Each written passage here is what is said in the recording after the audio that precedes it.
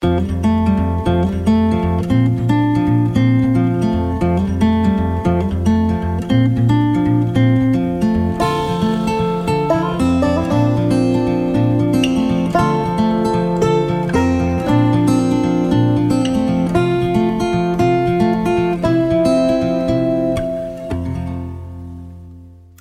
right, well, welcome to the Statesman Journal's Explore Oregon podcast.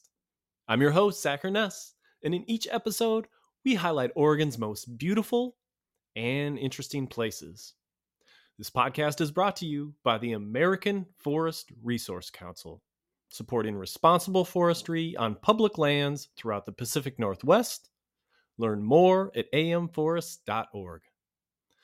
We're also supported by Visit Tillamook Coast, a land of ocean and forest just an hour from the Willamette Valley that is focusing this summer on the best way to care for its forest, beaches, and waterways through a promotion that emphasizes cleaning up and leaving no trace. We'll dive into just how they do that a little bit later in the show. Finally, the Oregon Parks and Recreation Department encourages Oregonians to enjoy parks safely this summer. If you're camping, please follow campfire safety guidelines, such as keeping the flames from your fire to no more than 2 feet in height and using the fire ring provided at your campsite. And please use local wood to avoid bringing invasive insects into parks. This will help preserve the health of Oregon's forests for seasons to come. Learn more about campfire guidelines, including current restrictions, at stateparks.oregon.gov. All right, in today's episode, we've got a good one. We're headed out to the high desert sunshine and big whitewater rapids of the lower Deschutes River to talk about all things rafting on what might be Oregon's most accessible and iconic river trip. But first, here's some guitar music to get us rolling.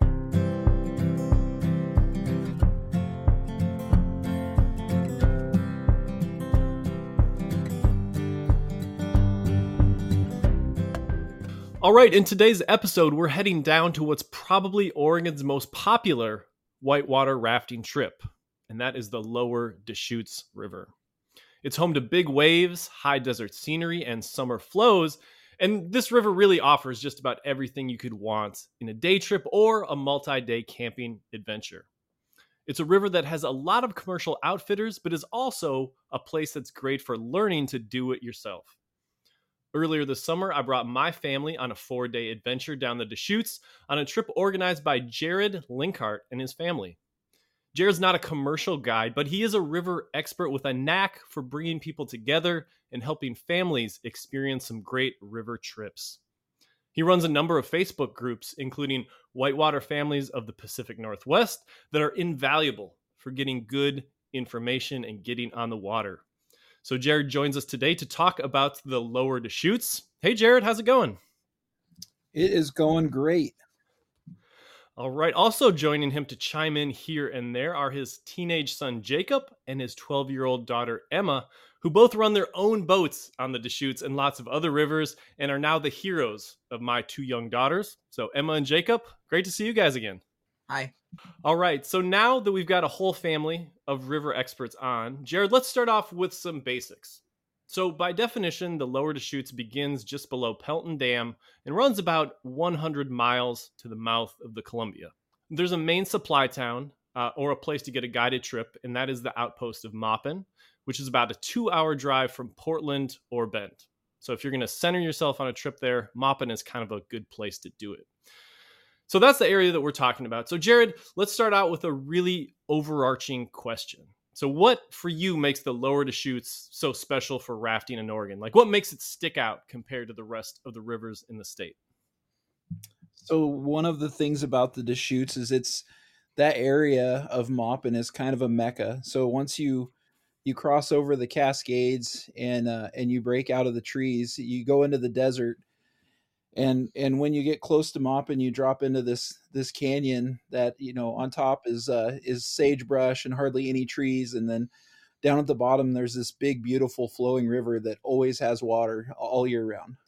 So is it the scenery and the rapids? How do you feel when you get to the Deschutes? Oh man, I love dropping down the hill and seeing the water, and most of the year when we go over there, it's super warm. It's almost always in the 80s or 90s or even in the 100s.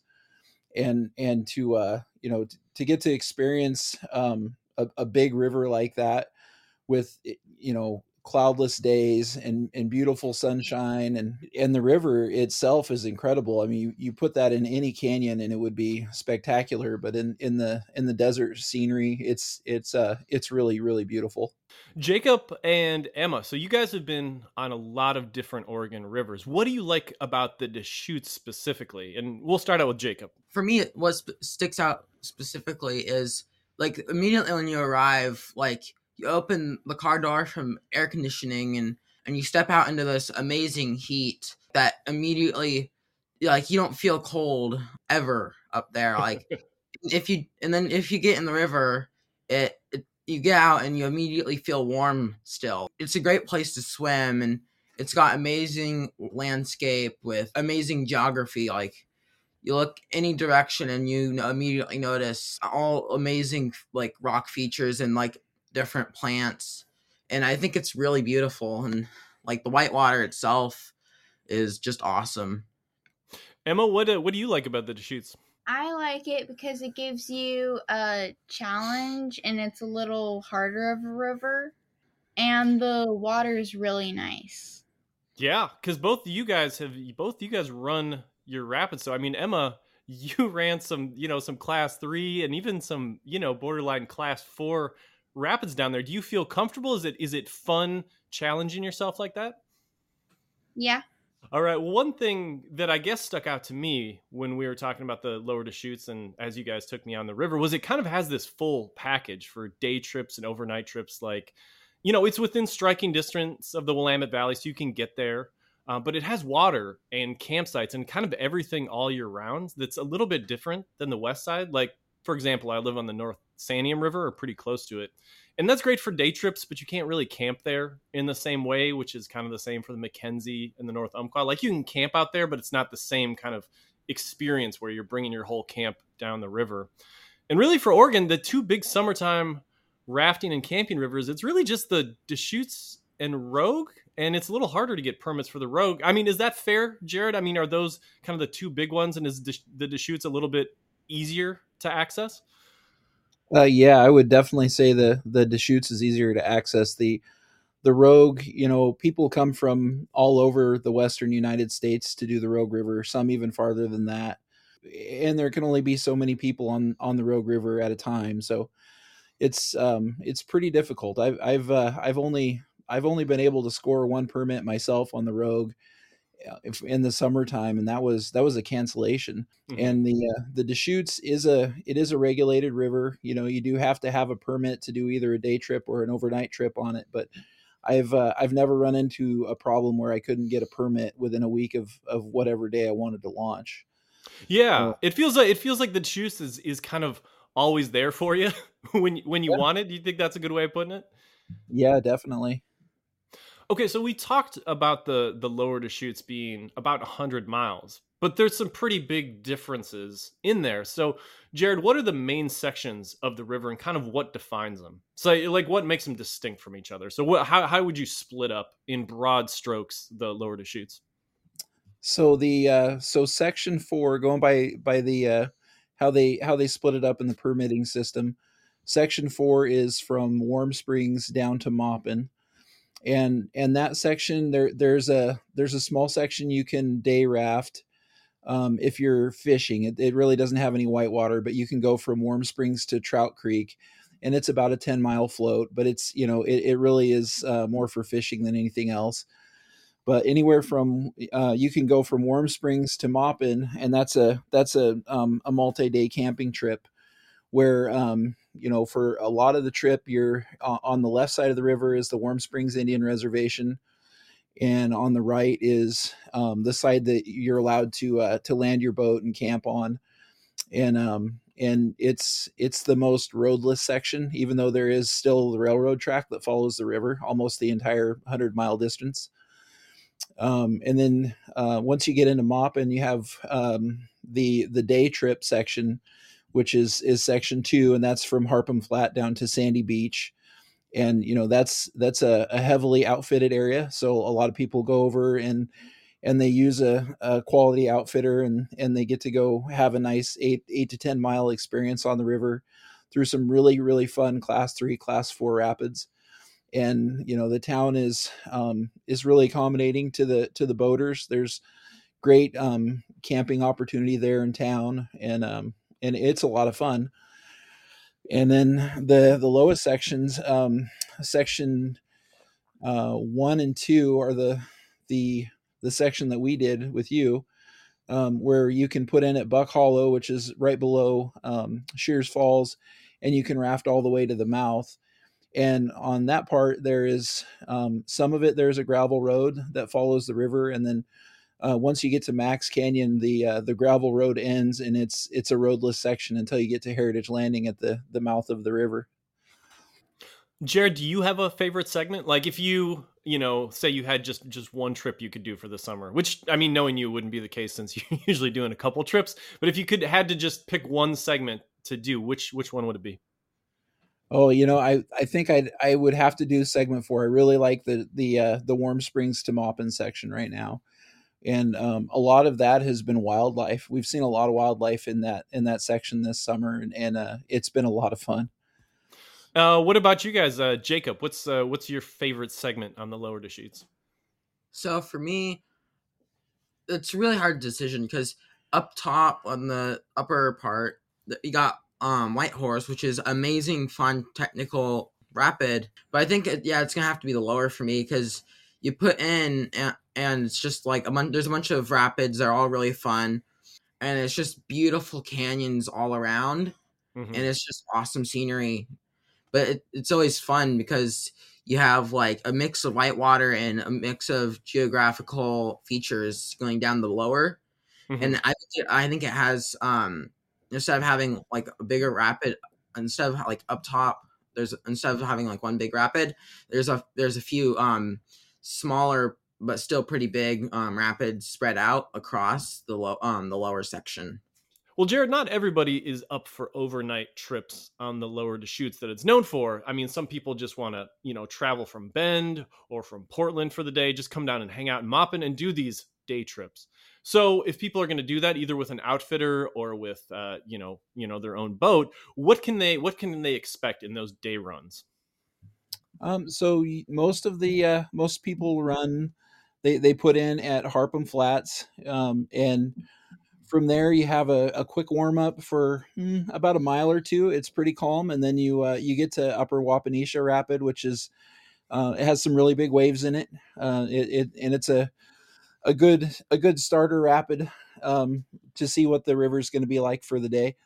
And then shortly after that, there's Devil's Hole, which you can bypass, or it's really fun to take a raft through there, either sideways or headlong into this great big hole, and it soaks everybody usually.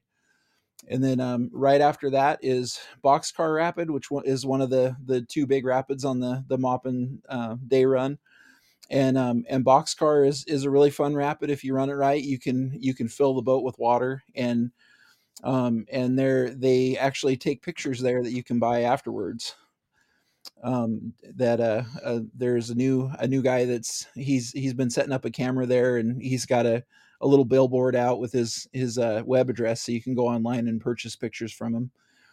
And then it calms down for a little ways as you pass right through Maupin, the town, and you can actually pull over and run up to the Imperial Lodge and eat lunch if you want to, and then go jump back in your boat and keep going. And then the big grand finale rapid of the day is Oak Springs. That one is a class 4 rapid.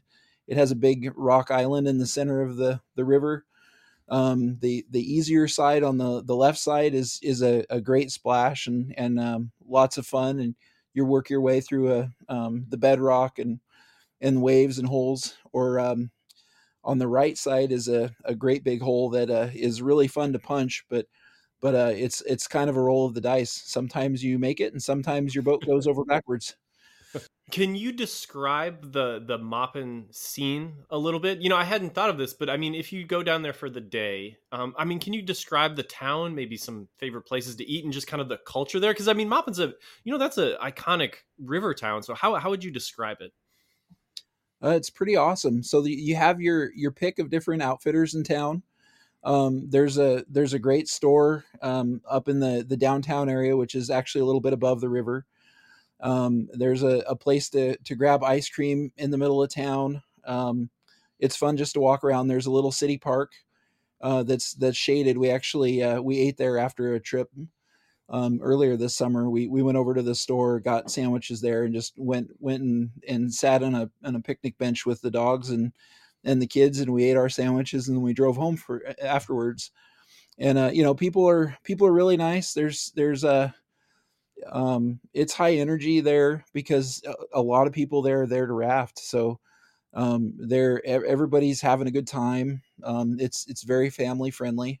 You have a fun time, and it's a great social experience because you can talk to other people while you're on the river, and it's not uncommon for water fights to happen amongst groups, or somebody will just sneak up on you with a bunch of water guns, and you find yourself in the middle of a water fight you weren't expecting.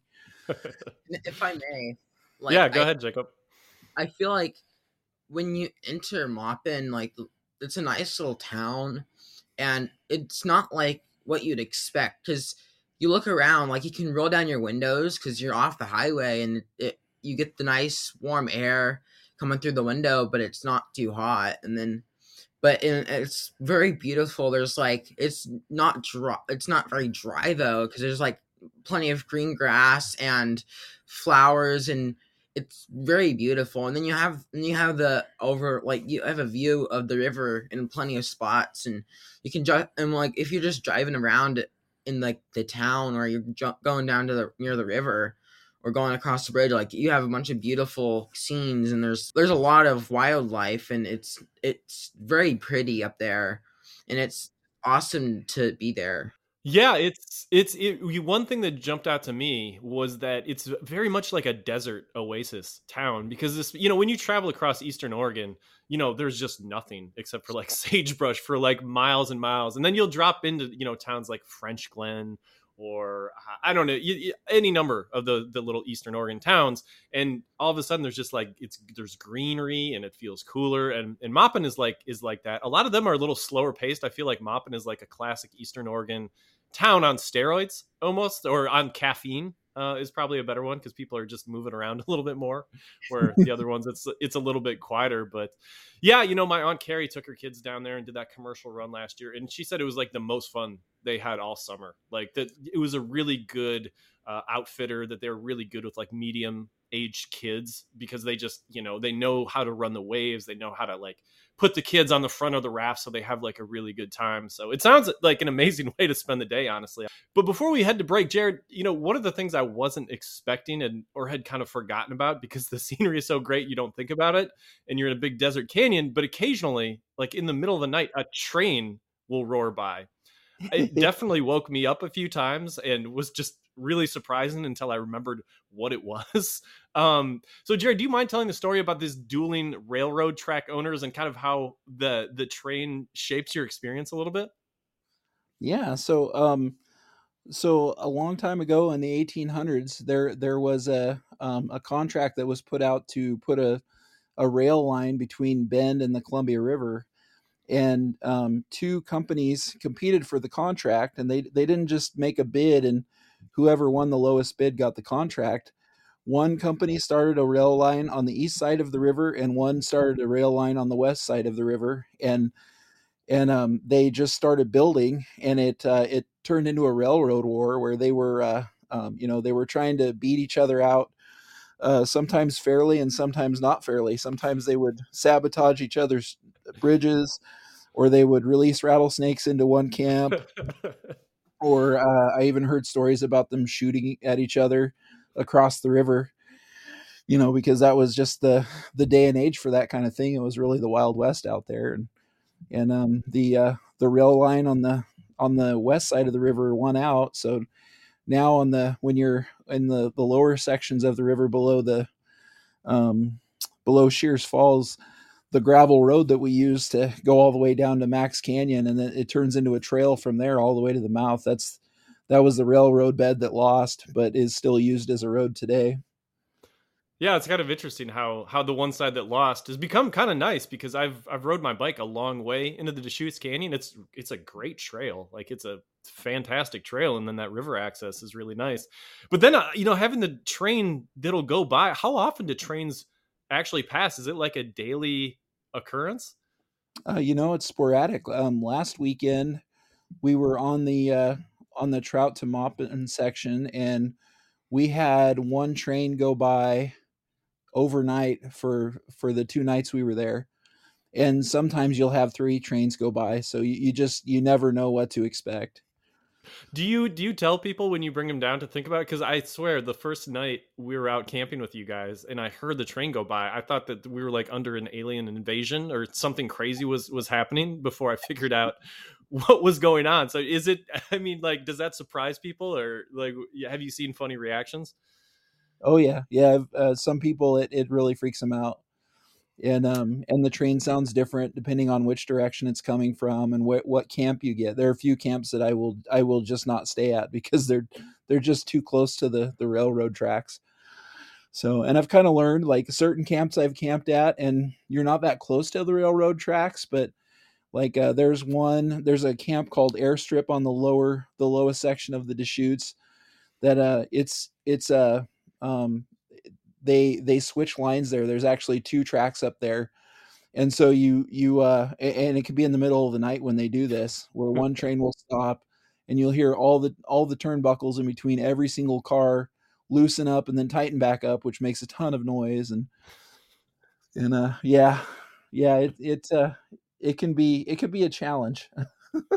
Well, it's a funny part of the experience because you feel pretty isolated for the most part, even when there's like a road and things like that. It feels like, if it's not quite a wilderness experience, it feels pretty darn close to it. And then to have like a train go by is just, it adds to the personality of the Deschutes. I guess I'll just put it like that. Yeah. So we're going to take a quick break to hear from our sponsors. In the second half, we're going to talk about the overnight adventures, what to expect, and how to set up an overnight trip. So that's when we return.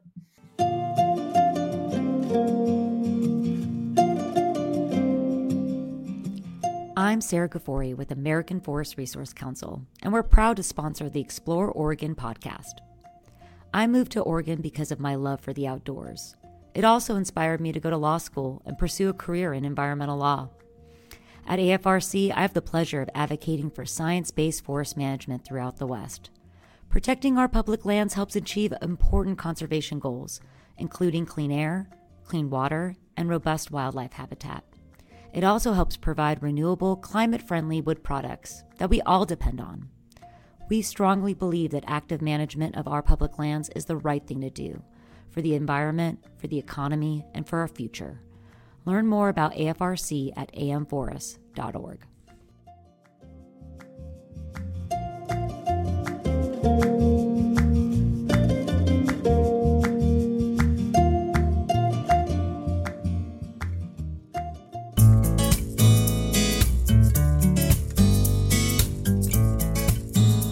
This message is brought to you by Visit Tillamook Coast. On the Tillamook Coast, we've cared for our forest, farmlands, beaches, and waterways for generations. It's in our DNA, and we bet it's in yours too. While visiting, help us care for our coast. Place trash in garbage cans, pick up after your pet, stay on trails, respect private property, and follow beach fire rules, which means extinguishing fires with water while also checking local rules to avoid igniting wildfires. Tillamook Coast welcomes your visit, and we hope that you'll become a temporary local while here. A few ways to do that include pitching in on a beach cleanup or taking a guided kayak tour to hear about ways to protect bays and rivers. There are science hikes to take, nature preserves and marine reserves to explore, or you can visit a farm, a commercial fishing dock, or even stop by a fish hatchery. Find out about all these options and how to care for our coast at tillamookcoast.com/caringforourcoast Once again, it's tillamookcoast.com/caring for our coast.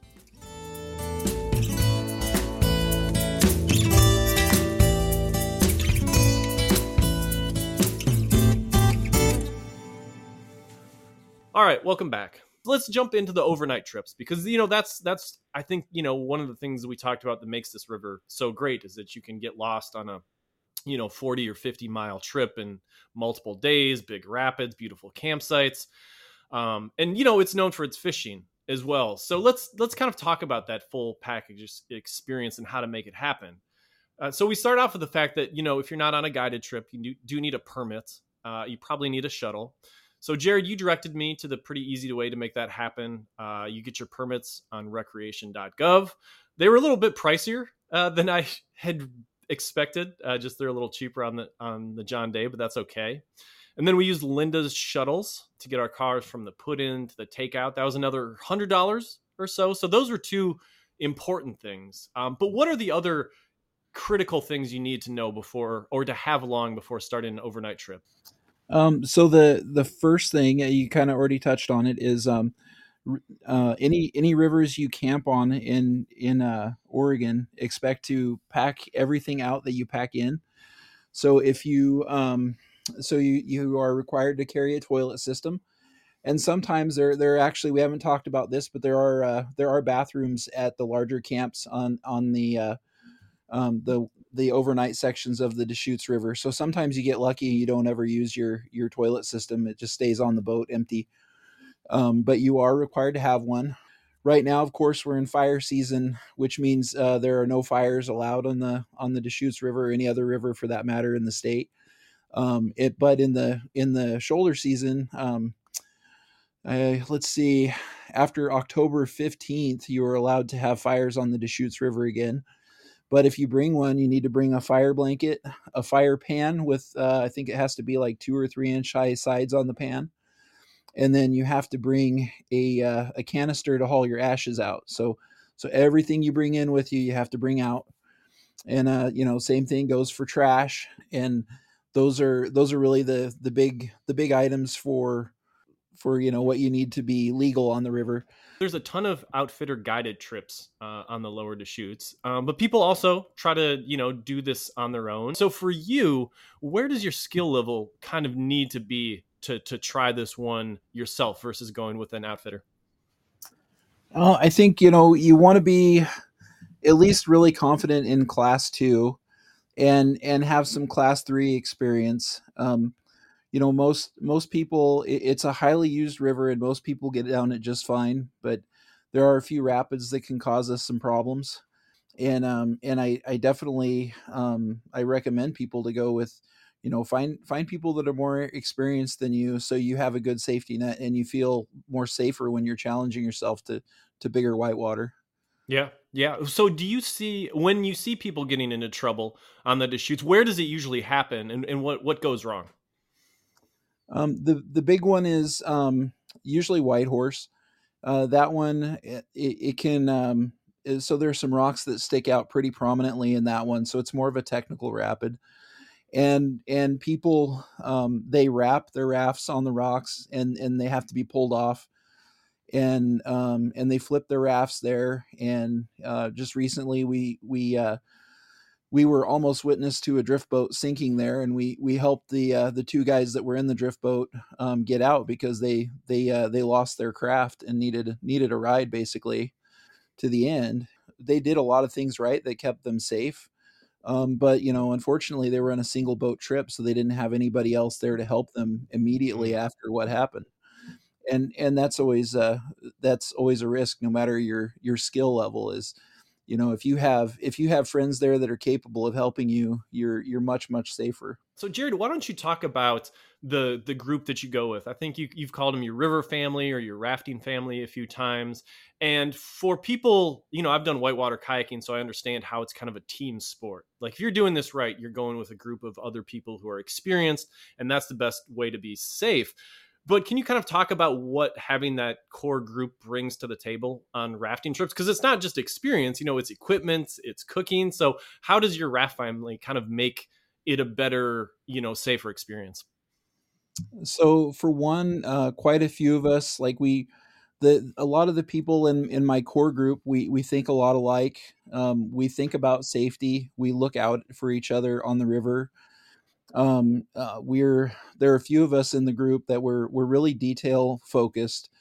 So we've thought through, the ins and outs of what can happen before we go on the trip, and and then, to make things easier on ourselves, we we all bring certain pieces of equipment that are, a little bit on the higher end side. Like, I bought a really nice toilet system a few years ago. So when we do rivers where there aren't toilets available, we have a nice system to use that's available for my whole group. And we have other people that, we have one friend that he has a fantastic kitchen system. I actually have a few people that we boat with that, they have a great kitchen that accommodates a large group. So not everybody has to bring a stove, not everybody has to bring a table, but everybody gets to contribute something. So we're not carrying a bunch of redundant gear, and we have a really nice camp setup when everything is there and everybody's there. We usually will have some sort of a shade system if it's hot. We have a great place to eat communally, and we don't want for much when we're on these trips, and we eat really well. Everybody contributes. Nobody like wants a free ride. Everybody wants to feel like they've helped out and contributed. And it's a wonderful sense of community in camp and on the river. And yeah, the people we boat with, they've become super close. One of our friends, Auntie Tanya, she's not really auntie, but she's watched our kids before off of the river, so we could go on trips. And they really are like family to us. Let's talk about rattlesnakes a little bit. I'd kind of forgotten about that, but they are they're out there. That's true of a lot of high desert rivers. But what has your experience been with rattlesnakes? We actually had some in our camp. It didn't end up being a big deal, but like, how do you look at that on the lower Deschutes? Is it something you're just keeping an eye out for, or like how do you consider rattlesnakes? So this year has been kind of an interesting year. There was a guy that got bit by a rattlesnake at North Junction Camp, which is on the uppermost section, and luckily he was able to get treatment and he's fine now. But he reported to the river community that, hey, this happened, be careful. And then we were there a few weeks later, and we camped not far from that camp, and we had 3 snakes in our camp in a matter of hours. And I've been going over to the Deschutes River since I was 10 years old, and that was the most rattlesnakes I've seen at one time in that entire expanse of time I've been going over there. I can go years of camping on the Deschutes and never see a rattlesnake. So this year has been kind of odd. I don't know. I don't know if there really are more snakes over there this season for some reason, or if I've just personally been exposed to more snakes this year and it's just been a coincidence. But they're always a concern with me. Having my 2 kids with us, and then our 2 Labradors, they always go with us on our overnight trips, and they really worry me because they just, they don't go on trails. They go wherever they want, and they're curious animals, and they don't know to stay away from snakes. So it's a concern, but as long as I've been going over there, you just don't hear a lot about dogs getting bit or people getting bit. So, it's something we just try to manage by being careful, but not enough to deter me from going over there. Yeah, yeah. So I mean, it's an issue, but it's not necessarily a deterrent. I mean, that's true of anytime you go into a wild place, there could be a black bear around. If you're up in Montana, there could be grizzlies around. They're just kind of a fact of life. And if you take precautions, hopefully it's not a big deal. Well, one thing that I wanted to do was jump ahead to the rapids. We talked a little bit about Whitehorse and the other ones, but they're mostly class 3. So, I mean, Jared, when you're doing these overnight trips, what are the rapids that you're thinking about most? Starting with the upper one and then moving to the lower one. So yeah, White Horse is the big one. So last weekend, Kimberly and I did it, and there was a raft that was stuck actually when we got there, and we were asked to pull over while they got the boat off, and before I even had a chance to get out of my raft to go help, they got the raft safely off the rock and downstream. So and that one, like I said, that one's more technical. And then at higher flows, Buckskin Mary, which is closer to Moppin on the upper section. That rapid can get big, and it's been known to flip rafts, but usually at summer flows, it's not an issue. And then, yeah, and then in town, the Moppin Run we already talked about, and Boxcar and Oak Springs. Those are pretty sizable rapids, but not for the overnight stuff. And then when you get to the lower section, the Buck Hollow to Heritage Landing section, you really don't have any notable rapids until the last day. Most of them are in that last 8 mile stretch. First big one is Washout Rapids. And, even really that rapid, you experienced it.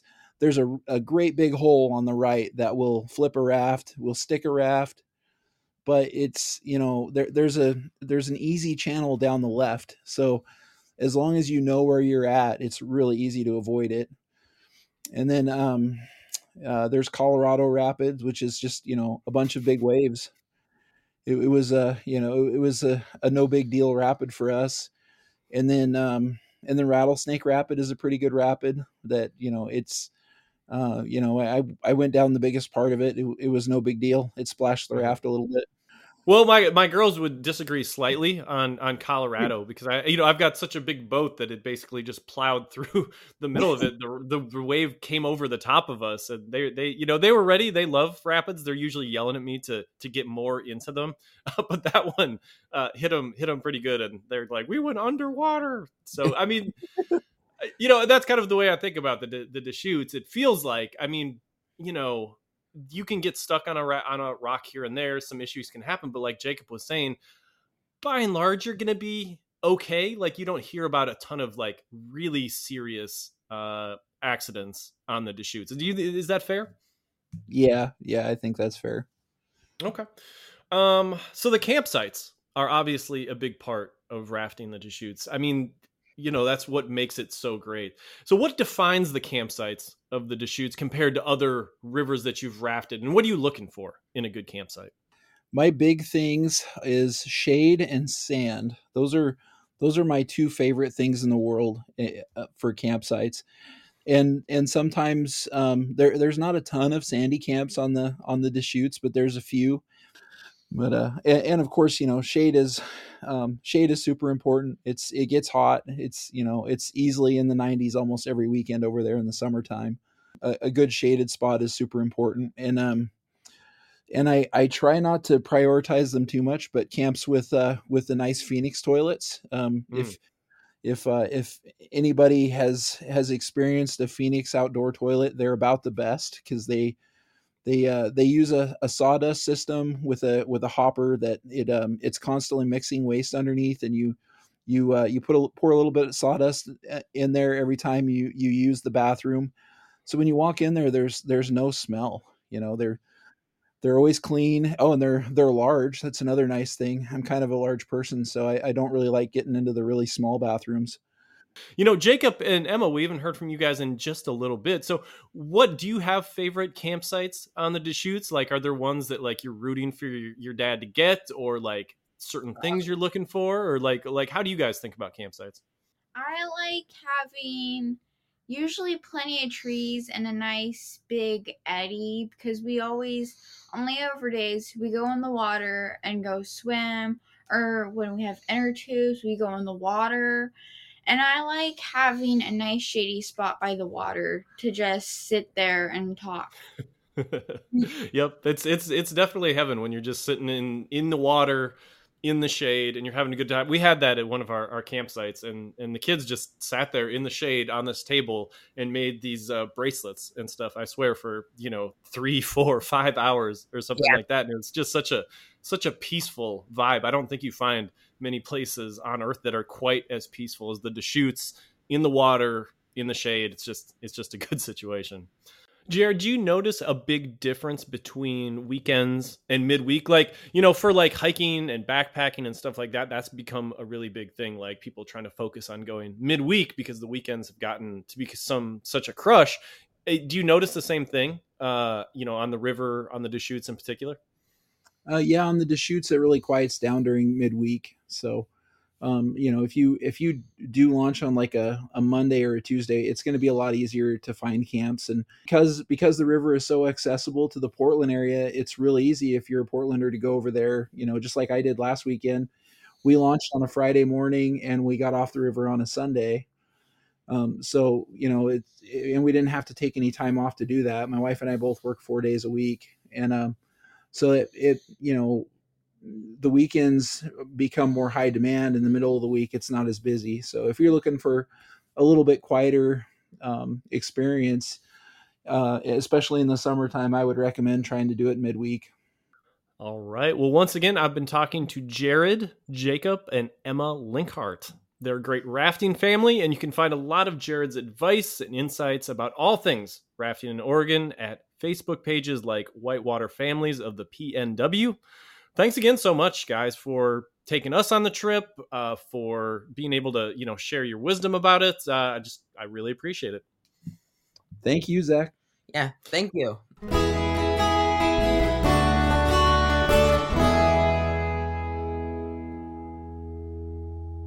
All right, well, that's about all the time we have left in today's show. If you liked what you've heard, check out our catalog of more than 60 episodes featuring Oregon's most beautiful and interesting places at statesmanjournal.com/explore, along with Apple Podcasts, Google Play, Stitcher, and Spotify.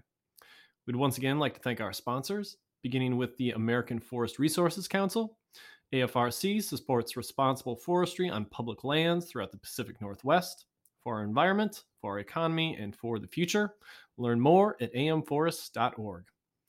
We'd also like to thank Visit Tillamook Coast. If you want to plan a trip out there, you can check out their outdoor recreation map that shows all the places to hike, swim, boat, and camp. You can find that map at tillamookcoast.com/recreation-map. Once again, that's tillamookcoast.com/recreation-map. And thanks to the Oregon Parks and Recreation Department, which stresses the importance of recreating responsibly and leaving no trace in Oregon's outdoors. Thanks for listening, and we hope you'll join us next time for the next edition of the Explore Oregon podcast.